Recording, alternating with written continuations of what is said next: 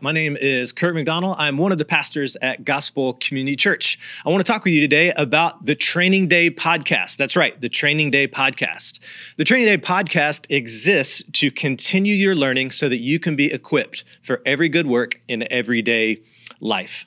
Our hope with the Training Day podcast is to create a resource library for you, your friends, your family, whether you've been a believer for many years, new to the faith, or not a Christian at all. We're hoping that this will be a resource library for you so that you can learn what it looks like to take the gospel of Jesus Christ and land it in everyday life.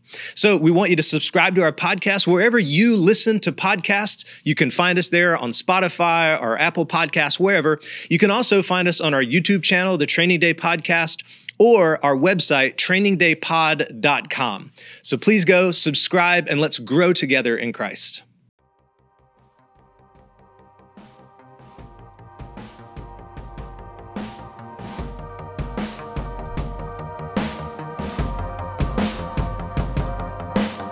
At Gospel Community Church, our mission is to know the Bible, share life with others, and bring hope to our city and the world. You're listening to the Gospel Community Church Sermons Podcast, where we go through books of the Bible, verse by verse and line by line, to hear the truth that God's Word has to encourage, discipline, and bless us in our daily lives.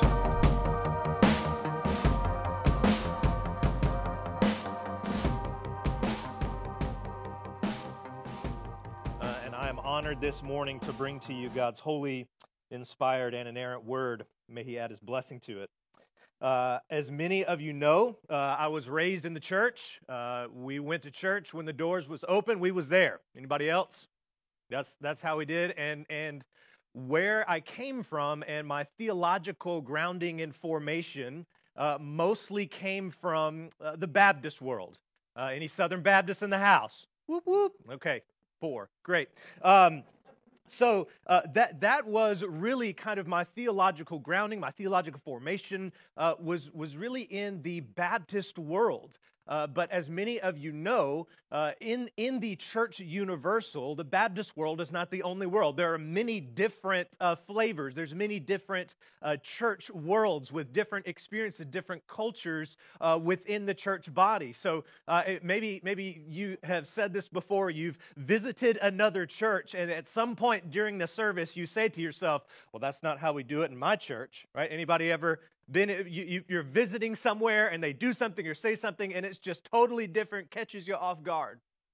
Well, growing up where I did and being formed and shaped how I did, not only did I have one foot in the Baptist world, but as many of you know, if you're church historians, you know that around the 1960s in the United States, there was a massive movement called the Charismatic movement. And so during that time, as I was coming up in the 80s and 90s, that movement was widespread. And so I found myself with one foot in the Baptist world and one foot in the charismatic world. And let me tell you, those are two very, very different worlds. Let me just talk about some of those differences. So over in the Baptist world, here's what they valued. They valued order. They valued intellect. They valued truth. They valued neat and tidy theological categories. In contrast, when I found myself in the charismatic world, they valued spontaneity, experience. They did not care for tidy theological categories. They cared for the expression of spiritual gifts, such as prophecy, healing, speaking in tongues. And all of it, again, deeply valuing not order and tidiness, but spontaneity. As a matter of fact, I was in a charismatic church one time, and the preacher was preaching, and as he was preaching, he started singing, and the band came up and started playing. And I'm like, is this the sermon or is this worship? I was totally lost. The Baptist world even emphasizes different things than the charismatic world. So the Baptist world said, suffering is a result of sin entering into the world, and we should endure suffering because God is sovereign. Is that true? Yes, it is. Okay, I'll help you out. The charismatic world said this: when suffering enters your life, God is getting ready for a victory in your life. Is that true? Yes, could be, but so it was just different emphasis. Not that one was wrong or one was right. Now, the Baptist church service, let's just talk about this. The Baptist church service, the way that they expressed themselves in worship was very different than the charismatic world. Okay, so in the Baptist church, As worship is playing, there are few acceptable expressions, okay? Here's one acceptable expression. This is fine. Eyes closed, two hands up, all right? Now, if you're really like over the top in the, just one right up in the air. Just stick one up during the song. But at the charismatic worship service, I mean, you better stretch before it gets going. You know what I'm saying? Because, I mean, they do flips, they run around. It's just too drastically different worlds. In addition, in the Baptist church service, the sermon was the main focal point. There would be, a few songs, but the sermon was in the middle. The sermon had a clear outline, but not so much in the charismatic world. So if you've been to those type services, it's really, again, worship and the expression of gifts. It's not that they didn't have a sermon. They had a sermon, but where it was and kind of how it played out was just very, very different. And in addition, having one foot in this world and one foot in this world, here's what I discovered. They kind of like to criticize each other.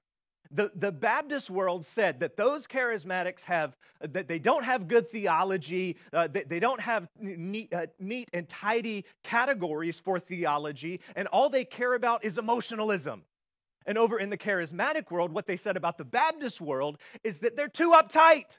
All they care about is intellect, and they care nothing about enjoying God.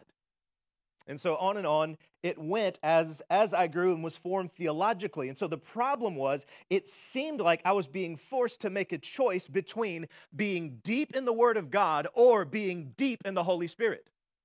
Pick one, right? The Baptist camp, deep in the Word of God. The charismatic camp, deep in the Spirit and the gifts and the expression of those things. And so now you must decide which part you are going to be in. Which world do you want to be in? The charismatic world or the Baptist world? Well, church family, let me tell you, it is not an either or, it is a both and. So at Gospel Community Church, as we set out 8 years ago, as we planted the church, we decided we wanted to be deep in the Word of God. Amen? We want to be theologically intellectual about what the truths of the Bible has to say to us, and we also want to be open to the working of the Holy Spirit. If you're taking notes, at Gospel Community Church, we seek to be theologically intellectual and spiritually and emotionally expressive. We want to say yes to theology. Amen? We love theology. We want everybody to know deep theology, to study their Bibles, to have their Bibles open, to be looking and going through the text as we go through the text. We want you to study your Bible throughout the week and have a grasp of systematic theology, biblical theology. In addition, we want to be open to what that theology teaches us about the gifts of the Holy Spirit. Amen? We want to be open to what the Holy Spirit can do in our lives. We want to be open to the working of the Spirit, the prompting of the Spirit. We want to say yes to both. So we are proudly reformed in our soteriology. I'll explain that in a second. We are proudly reformed in our soteriology, and we are proudly charismatic as it concerns the gifts. So, when I say reformed, I mean reformed in our soteriology, meaning we adhere to the 5 solas of the Reformation, that we are saved by grace alone, through faith alone, in Christ alone. Anybody, amen? We are saved by grace alone, through faith alone, in Christ alone, revealed to us in the Word of God alone, for the glory of God alone. Okay? So we are proudly reformed, right?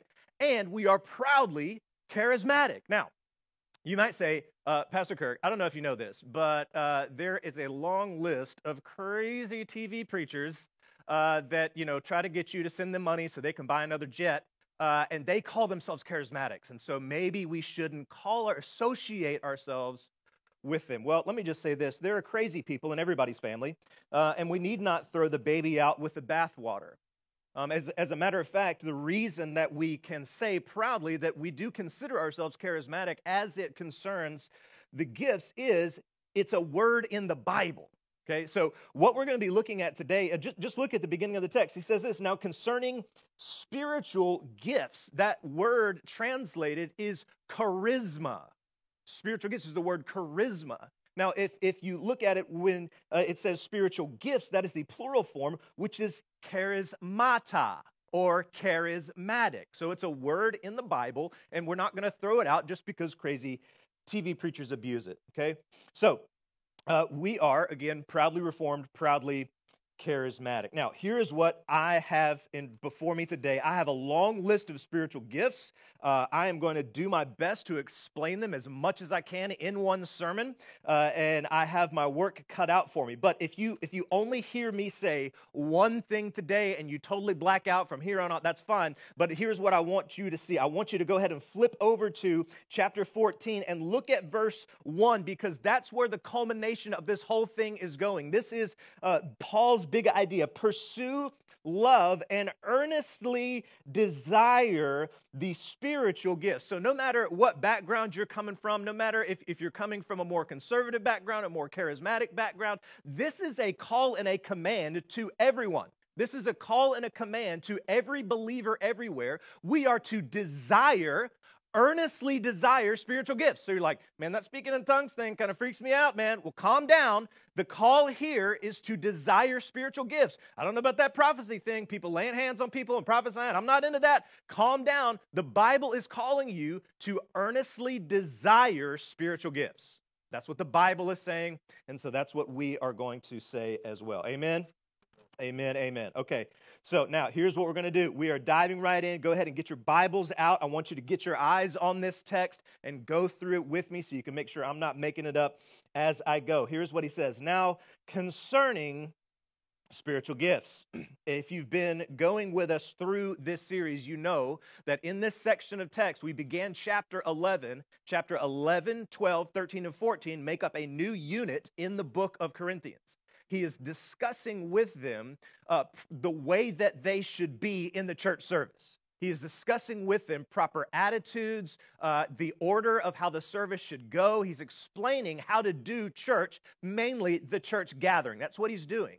And so what's happening here is he's addressing specifically how they operate and how they use spiritual gifts within the church service. He says, now concerning spiritual gifts, or again, charismata. Now, let's define spiritual gifts just to get us all on the same page. Here we go. A spiritual gift is God himself at work in us to bless others. It's God at work in us to bless others. Now, I'm getting that definition from this very text. Just look at verse 6 in this section of text. And there are varieties of gifts, but it is the same God who empowers. God empowers spiritual gifts. So any spiritual gift that you have is empowered by God. That's why I'm saying that a spiritual gift is God himself at work in you. But it's not just God working in you, it's God working in you to a specific end or to a specific means, i.e. to bless other people. And I'm getting that from verse 7. Look at verse 7. It says each is given a manifestation of the Spirit for the common good, i.e. to bless other people. So it is God working in you to be a blessing to other people. So what's the deal with the speaking in tongues thing? What's the deal with the prophecy thing? What's the deal with the healing thing? All of those gifts, all of those miraculous gifts are to be used not to build yourself up, not to make yourself look important in the congregation, but rather it is to be a blessing to other people. That's what a spiritual gift is. Dr. Sam Storms defines spiritual gifts this way. He says, a spiritual gift is a divinely energized potential to minister to the body of Christ by communicating the love and the power of the Lord Jesus Christ. I like that. Just as a side note, if you do want to do a deep dive on spiritual gifts just go all the way, read anything by Sam Storms. He's incredibly helpful. Now, he says this, now concerning spiritual gifts, brothers, I do not want you to be uninformed. Verse 2, you know that when you were pagans, you were led astray to mute idols, however you were led. Therefore, I want you to understand that no one speaking in the Spirit of God ever says Jesus is accursed, and no one can say Jesus is Lord except in the Holy Spirit. He opens up by reminding them that they used to be pagans. Now, why would he remind them that they used to be pagans?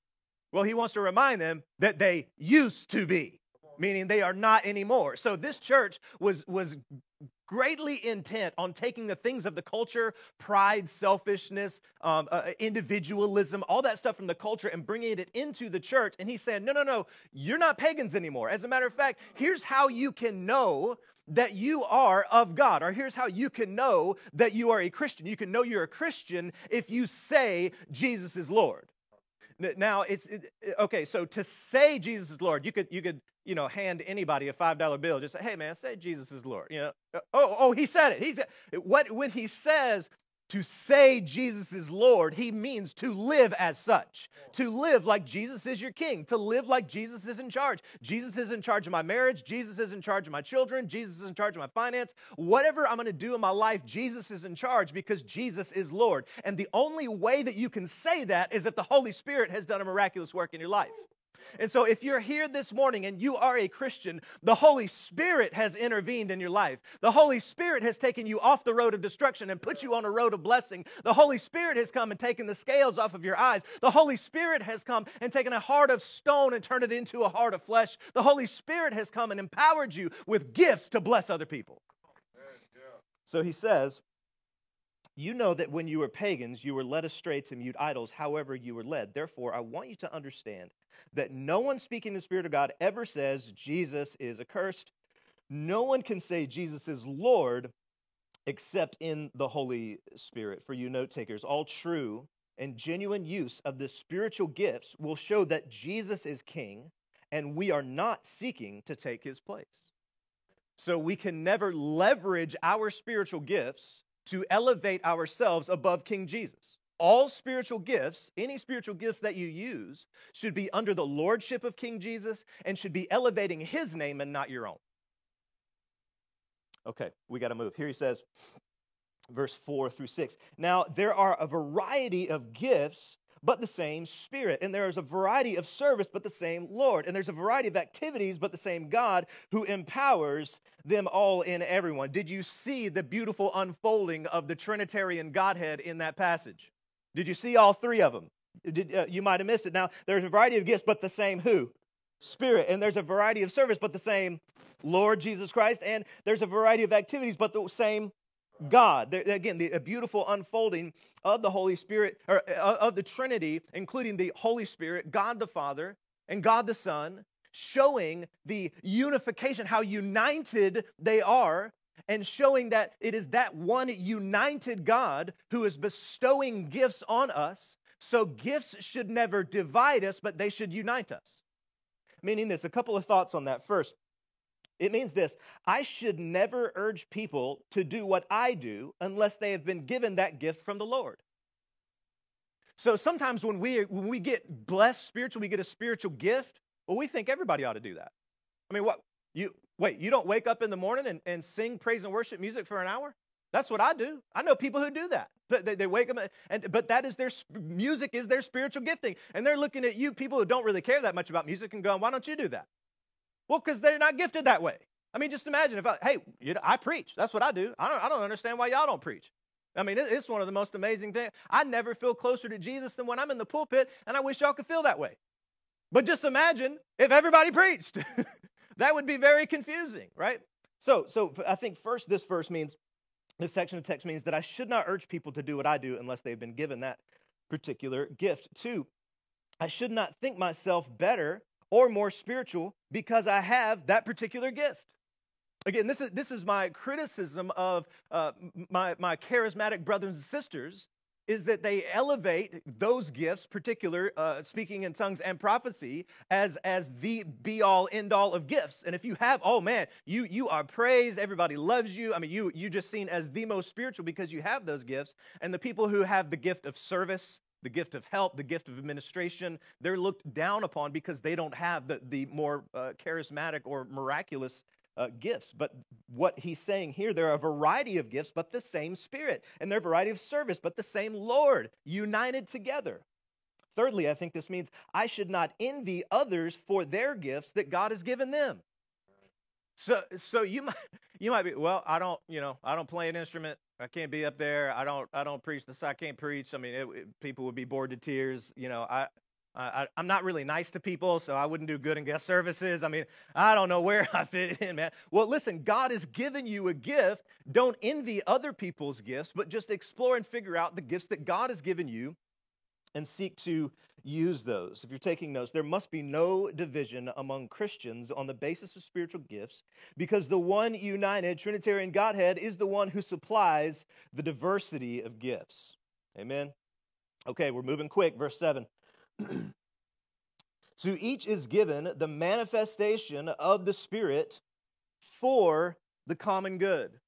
So, church family, it's not just the super spiritual that get spiritual gifts.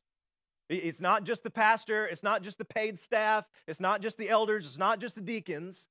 To every believer, if you're here this morning and you are a believer, God has given you a gift to bless other people. Isn't that exciting? To know that the God of the universe is at work in your life, giving you spiritual gifts to help other people, to be a blessing to other people. This is incredible. To each is given the manifestation of the Spirit for the common good. And so it's not just the paid ministers, it's not just the band, it's not just the preacher, the pastor, the elders, the deacons. It is every believer everywhere is given spiritual gifts to bless other people. If you're taking notes, if you're a Christian, the Holy Spirit has given you a spiritual gift to be used as a blessing for other people.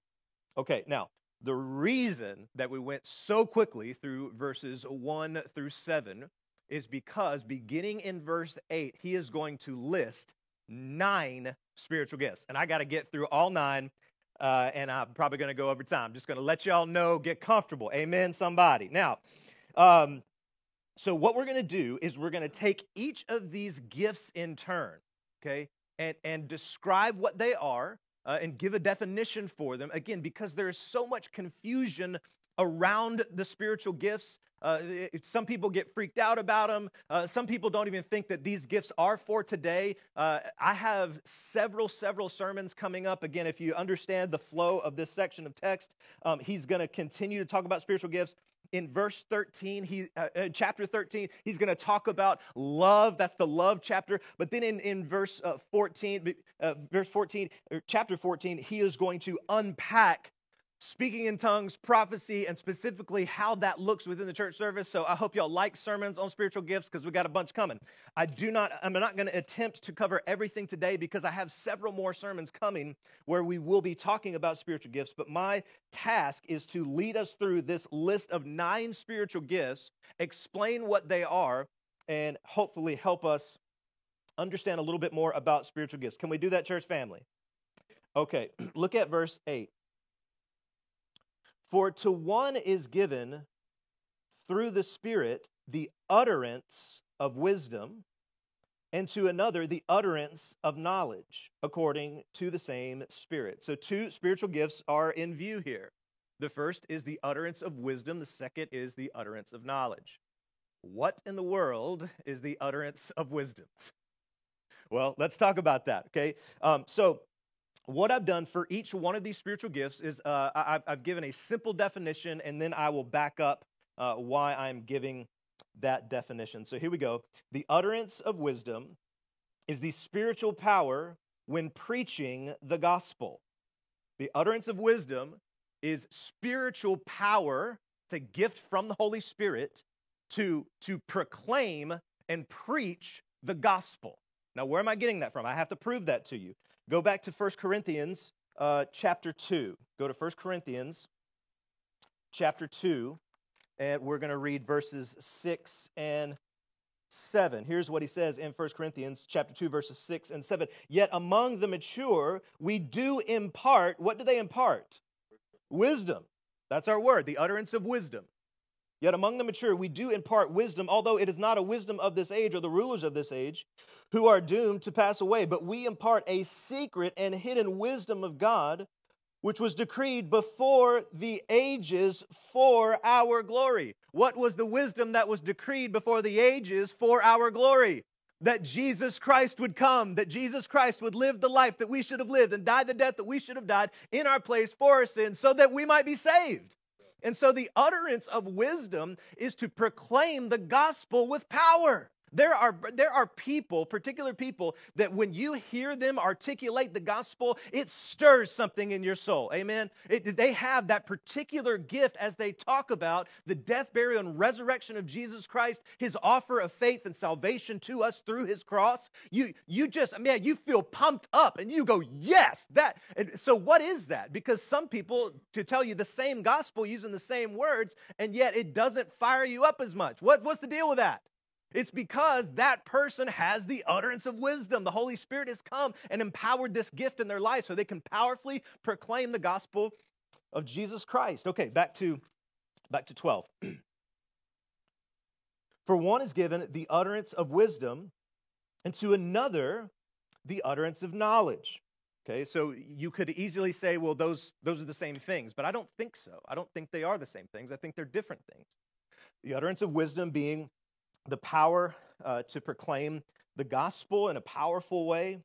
But then we have this other gift, which is the utterance of knowledge according to the same Spirit. Again, the reason that I don't think this is the same gift is because he's saying there's a variety of different gifts, all given by the one Spirit. And so if he's talking about a variety of different gifts, why would he put the same gift in a list and just say it in a different way? This is obviously a different gift. Here it is. An utterance of knowledge is when God discloses information that could not be obtained by natural means. An utterance of knowledge is when God drops some knowledge on you in your spirit in such a way that you would have no natural means to have that information.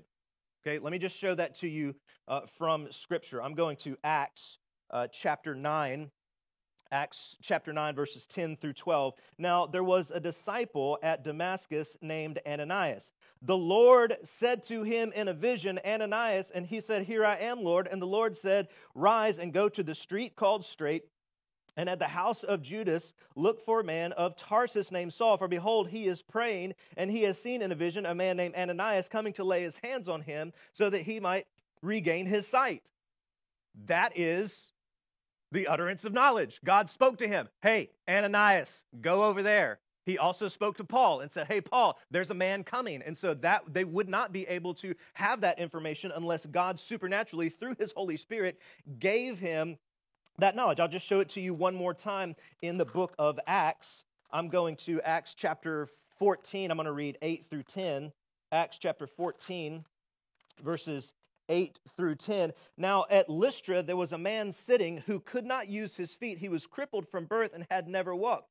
He listened to Paul speaking, and Paul looking intently at him and seeing, listen to this, seeing that he had the faith to be made well, he said in a loud voice, stand upright on your feet. How do you see that somebody has faith to be healed? Well, you can't see that somebody has faith to be healed. God gave him an utterance of knowledge so that he would know that that dude had faith to be healed. There's a very interesting story. I don't know if you guys know who Charles Haddon Spurgeon is. He's a very famous English preacher. And in his autobiography, he tells a story. He's in the pulpit and he's preaching. And in the middle of his sermon, God spoke to him. And he stopped in the middle of his sermon, pointed out a dude on the front row and said, sir, the gloves you are wearing, you have stole them. You need to repent. And then he just continued on in his sermon. And guess what? The guy stole the gloves. And he came to Charles Haddon Spurgeon after the sermon was over. He laid the gloves on the front of the stage. He repented and got saved. Right? So that is an utterance of knowledge. That is an utterance of knowledge. Okay, look at where we are so far. For one is given through the same Spirit an utterance of wisdom. Okay, we talked about that. Utterance of knowledge. Look at verse 9. And to another, faith by the same Spirit. Faith.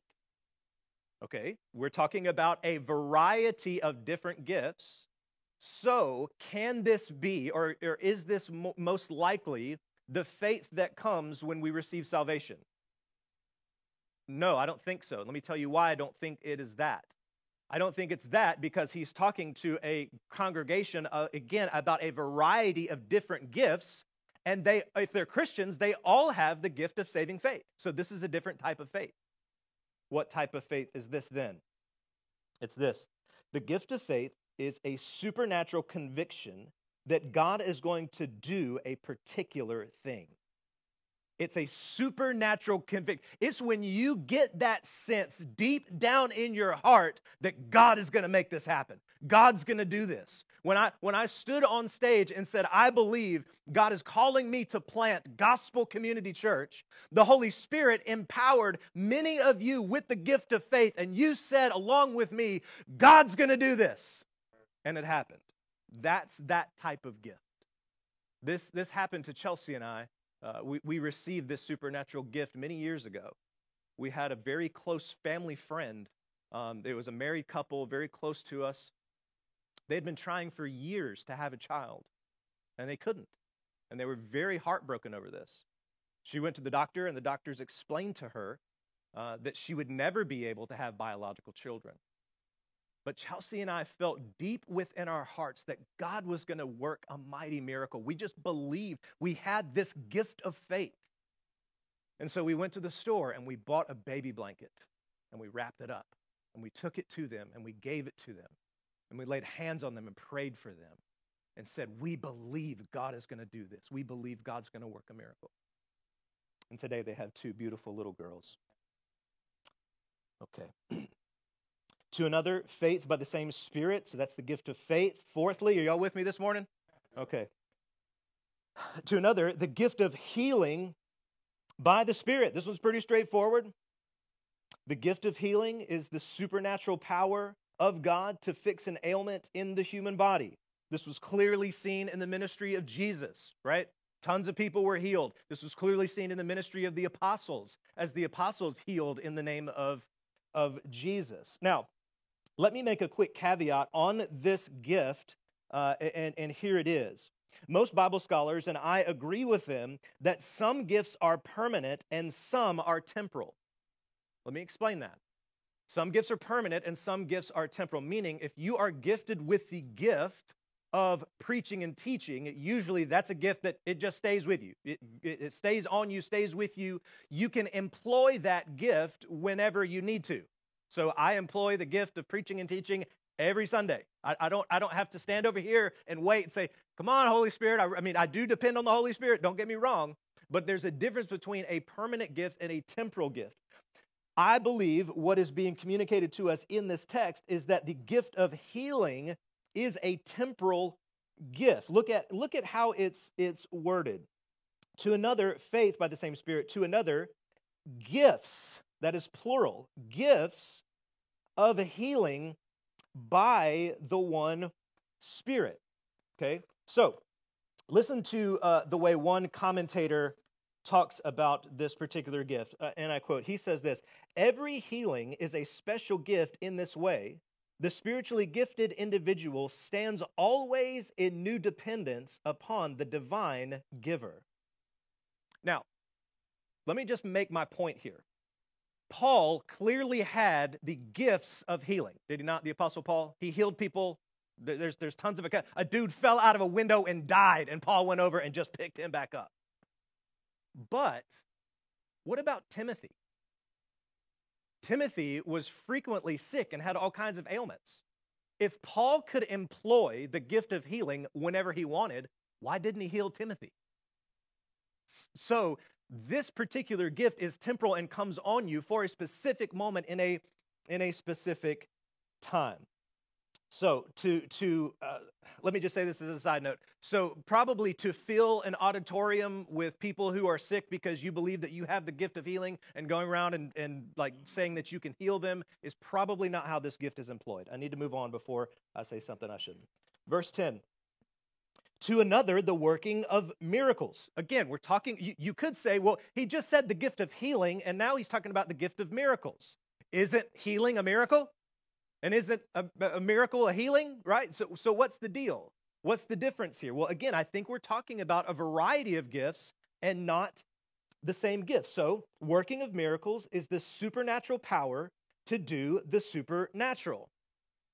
So Jesus in the boat calms the storm, right? That's pretty miraculous. Jesus feeds the 5,000. That's pretty miraculous. The apostles were casting out demons. I mean, that's supernatural power to do something supernatural. Amen? So that's why it is different or distinguished from healing.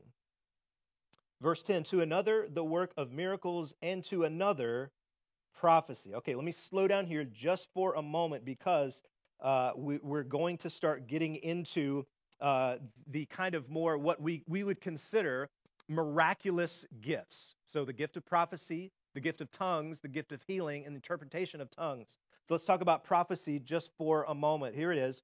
Prophecy is speaking to God's people under the inspiration of the Holy Spirit.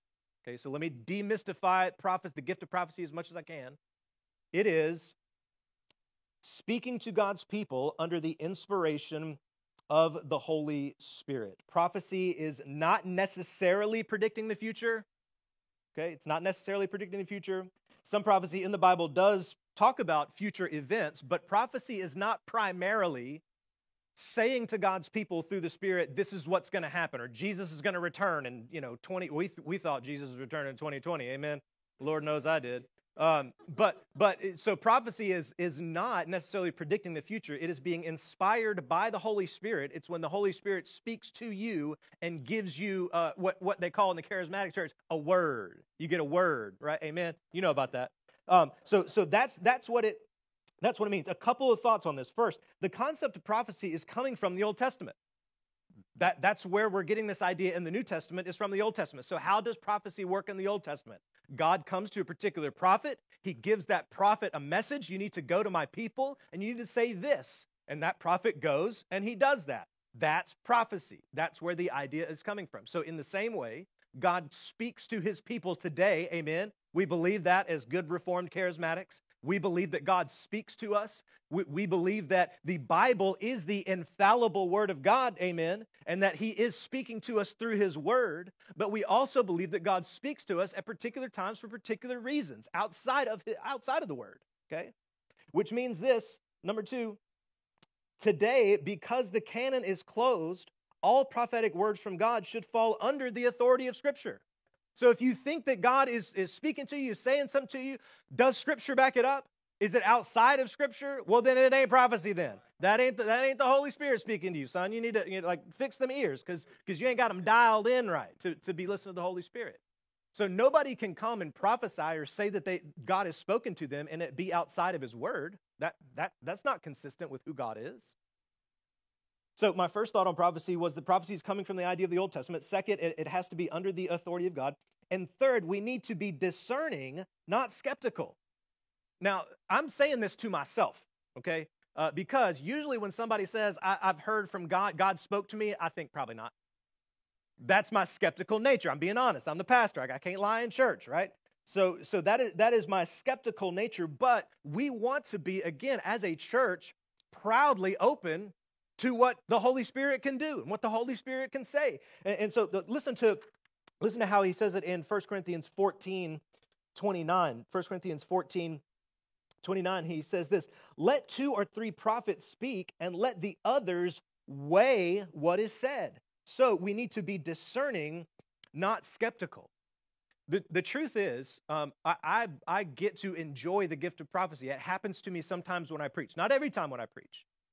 But I stick very, very close to my notes. It's a habit of mine. I believe that God is honored in preparation, and so I spend a lot of time preparing my notes, and I stick very close to them as I preach to you because I believe God is honored in preparation. But there'll be some times when I am preaching to where it will feel like the Holy Spirit is tapping on my soul. And I start to receive a word, and I start speaking directly to someone. I don't know who it is, but sometimes I'll just say it. I've got a word for somebody today, and I'll start saying something that's totally outside of my notes, and I'm hearing myself, and I'm going, man, that's good. Preach, son. And so in that moment, I know that is a word of prophecy that's being spoken to God's people, right? That's how that gift is. That doesn't happen all the time, but that is how that gift is exercised in my life. Okay, moving on from prophecy to another, the ability to distinguish between spirits. Is this interesting at all to y'all? Are y'all enjoying this? Okay, here we go. To another, the ability to distinguish between spirits. Listen to this. The ability to distinguish between spirits is when God gives you the knowledge that something is from him or not. Meaning, we just read that section in chapter 14, verse 29, to where it says, when somebody gives a prophecy, you need to weigh that, be discerning. If you're saying that's a word from God, I want to listen to you say it, and I want to think on it. I want to see if it squares with Scripture. I want to see if I get what we call a check in your spirit. You ever got a check in your spirit? That's what that is. It's the ability to understand whether that is from God or not from God. And it's not just prophetic words. Listen, it can also be places. Let me tell you my experience with this gift. I went to go see a Christian rock band, okay? I'm at the concert. That band gets done, and all of a sudden, I got a check in my spirit. Something felt very, very wrong. It was one of those things to where, like, the hairs on the back of your neck stand up. And this was a Christian band, but it was not a Christian venue. The very next band that came out were wearing pentagrams and basically constructed an altar to Satan on the stage during their set. That check in my, and I didn't know that band was coming out. The one band finished, and I'm sitting there, and all of a sudden it was like, ooh, we need to, where's the exit door? Very good. It was that was a discerning of spirits. It was a check in my spirit. Okay, the distinguishing between spirits. Man, we are almost done. Can y'all believe this? We're going to do it today with the help of Jesus. Here we go. To another, various kinds of tongues. Oh, this is the one y'all want to hear me talk about. Speaking in tongues. Here we go. All right. Sorry, we're all out of time. I'm going to pray. We're going to be done. Okay, no, I'm kidding. So, various kinds of tongues. Here it is. Speaking in tongues is prayer or praise spoken in syllables not understood by the speaker. Now, what I'm going to argue over the next several weeks is that there are different types of tongue gifts. When you look in Acts chapter 2, where you see them speaking and preaching, and the multitude of the congregation is hearing them in their own dialect, that is one form of the gift. But there is another form of the gift, and that's what he's talking about here. Again, speaking in tongues is prayer or praise spoken in syllables not understood by the speaker. 3 thoughts on this. First, chapter 14 makes it clear that speaking in tongues is not an out-of-control experience. Okay? Again, sometimes in the charismatic world, they will kind of present this gift as something that takes over you and you cannot control it. It takes you and you are not responsible for what's happening. Well, the Apostle Paul is instructing the Corinthians to use this gift in an orderly way, meaning they have control of how to use it. Here's what was happening in the Corinthian church. The people that had this gift, they were standing up at will, at random, and they were all speaking in tongues at once. It was total chaos. You couldn't hear anything. Nobody was being uplifted because nobody was interpreting the tongues to figure out what. So people are just standing up, speaking in syllables that nobody understands, and it was a total mess. And so Paul is writing them to get this gift in order. Okay? So first, makes it clear that speaking in tongues is not an out-of-control experience. Second thought on speaking in tongues. It is speech essentially unintelligible both to the speaker and to the hearer. Let me prove that to you from chapter 14. Let's look at verses 14 through 16. Chapter 14 in 1 Corinthians, verses 14 through 16. For if I pray in a tongue, my spirit prays, but my mind is unfruitful. Why would his mind be unfruitful? Because it's unintelligible. It's syllables that do not form any particular language. My mind is unfruitful. What am I to do? I will pray with my spirit. I'm not going to stop speaking in tongues just because my mind is unfruitful. I am going to pray in the Spirit, but I will pray with my mind also. I will sing praise with my spirit, but I will sing with my mind also. So though it is unintelligible speak, he says, I'm also going to pray with words as well. Okay? So it is speech that is essentially unintelligible to the speaker and to the hearer. Third thought on speaking in tongues. Speaking in tongues is directed toward God. Okay? Speaking in tongues is directed toward God. 1 Corinthians 14, verse 2. For one who speaks in a tongue speaks not to men, but to God. For no one understands him, but he utters mysteries in the Spirit. Okay? Now, you'll notice, let me just say this as a sidebar, you'll notice that at Gospel Community Church, in all of our 8 years, we have never had someone on the microphone speaking in tongues. We don't practice this gift that way at our church, but we do practice the gift of tongues. We practice the gift of tongues all the time here. I don't know if you know that or not. We have people who have this gift, and as the band is playing, they are speaking to God in their prayer language. They are speaking in tongues. Now, again, we don't bring them on stage to speak in tongues on the microphone, and I'll explain why. Again, when we get into chapter 14, I'll explain why that is our conviction. But we do encourage the people who have the gift of tongues to use the gift of tongues in this way, to speak to God, not to the congregation.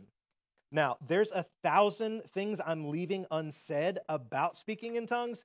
Again, please remember, we have several more sermons coming on the gift of tongues and prophecy, and we'll be saying a whole lot more.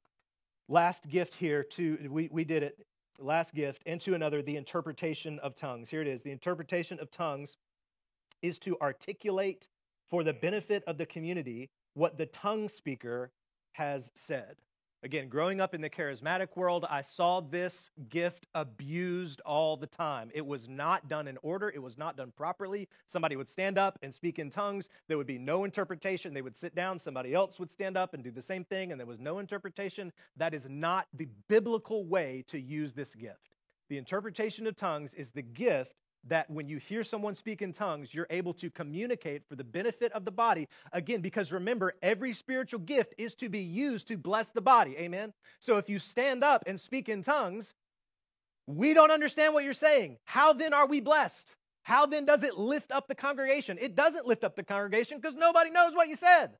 So there must be someone there to interpret so that the body is blessed. Okay? Verse 11, and no matter you're here. All things are empowered by the one and the same Spirit who apportions to each one individually as he wills. Here's what is so interesting about this section of text.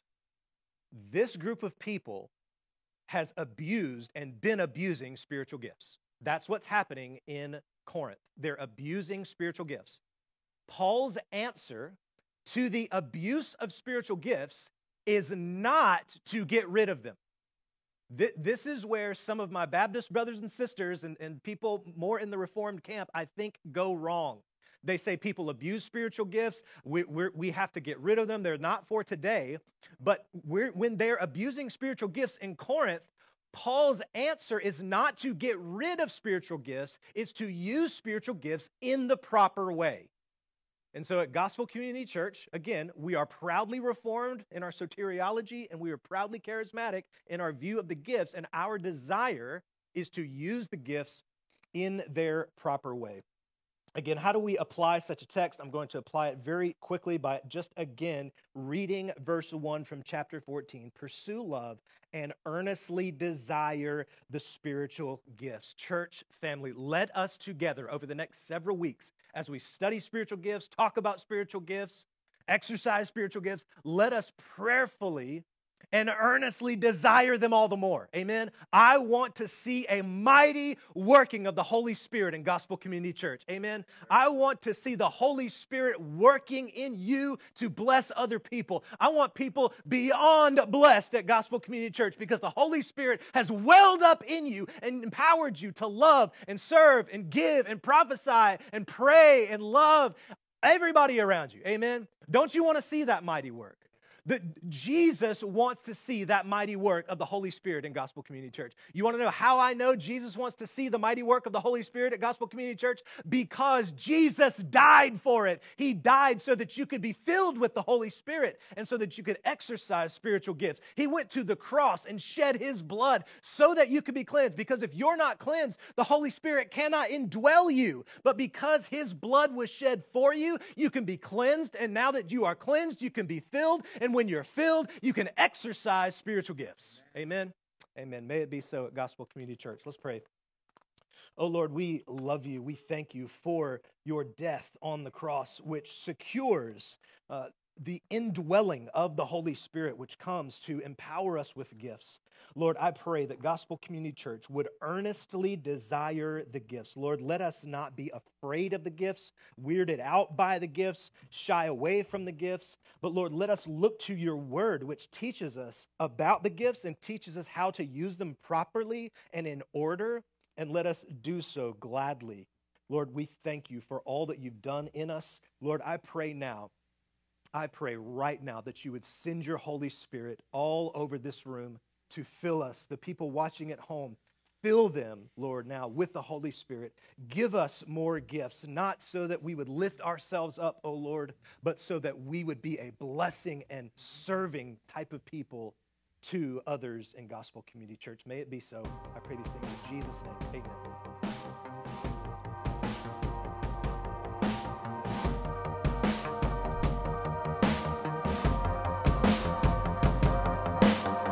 Thanks for listening. Feel free to share the contents of this podcast, but please do not alter it in any way without permission. Please like, follow, and subscribe to us on Facebook or iTunes. Visit gospelcc.com for more content like this. At Gospel Community Church, our mission is to know the Bible, share life with others, and bring hope to our city and the world. Thanks again and have a blessed day.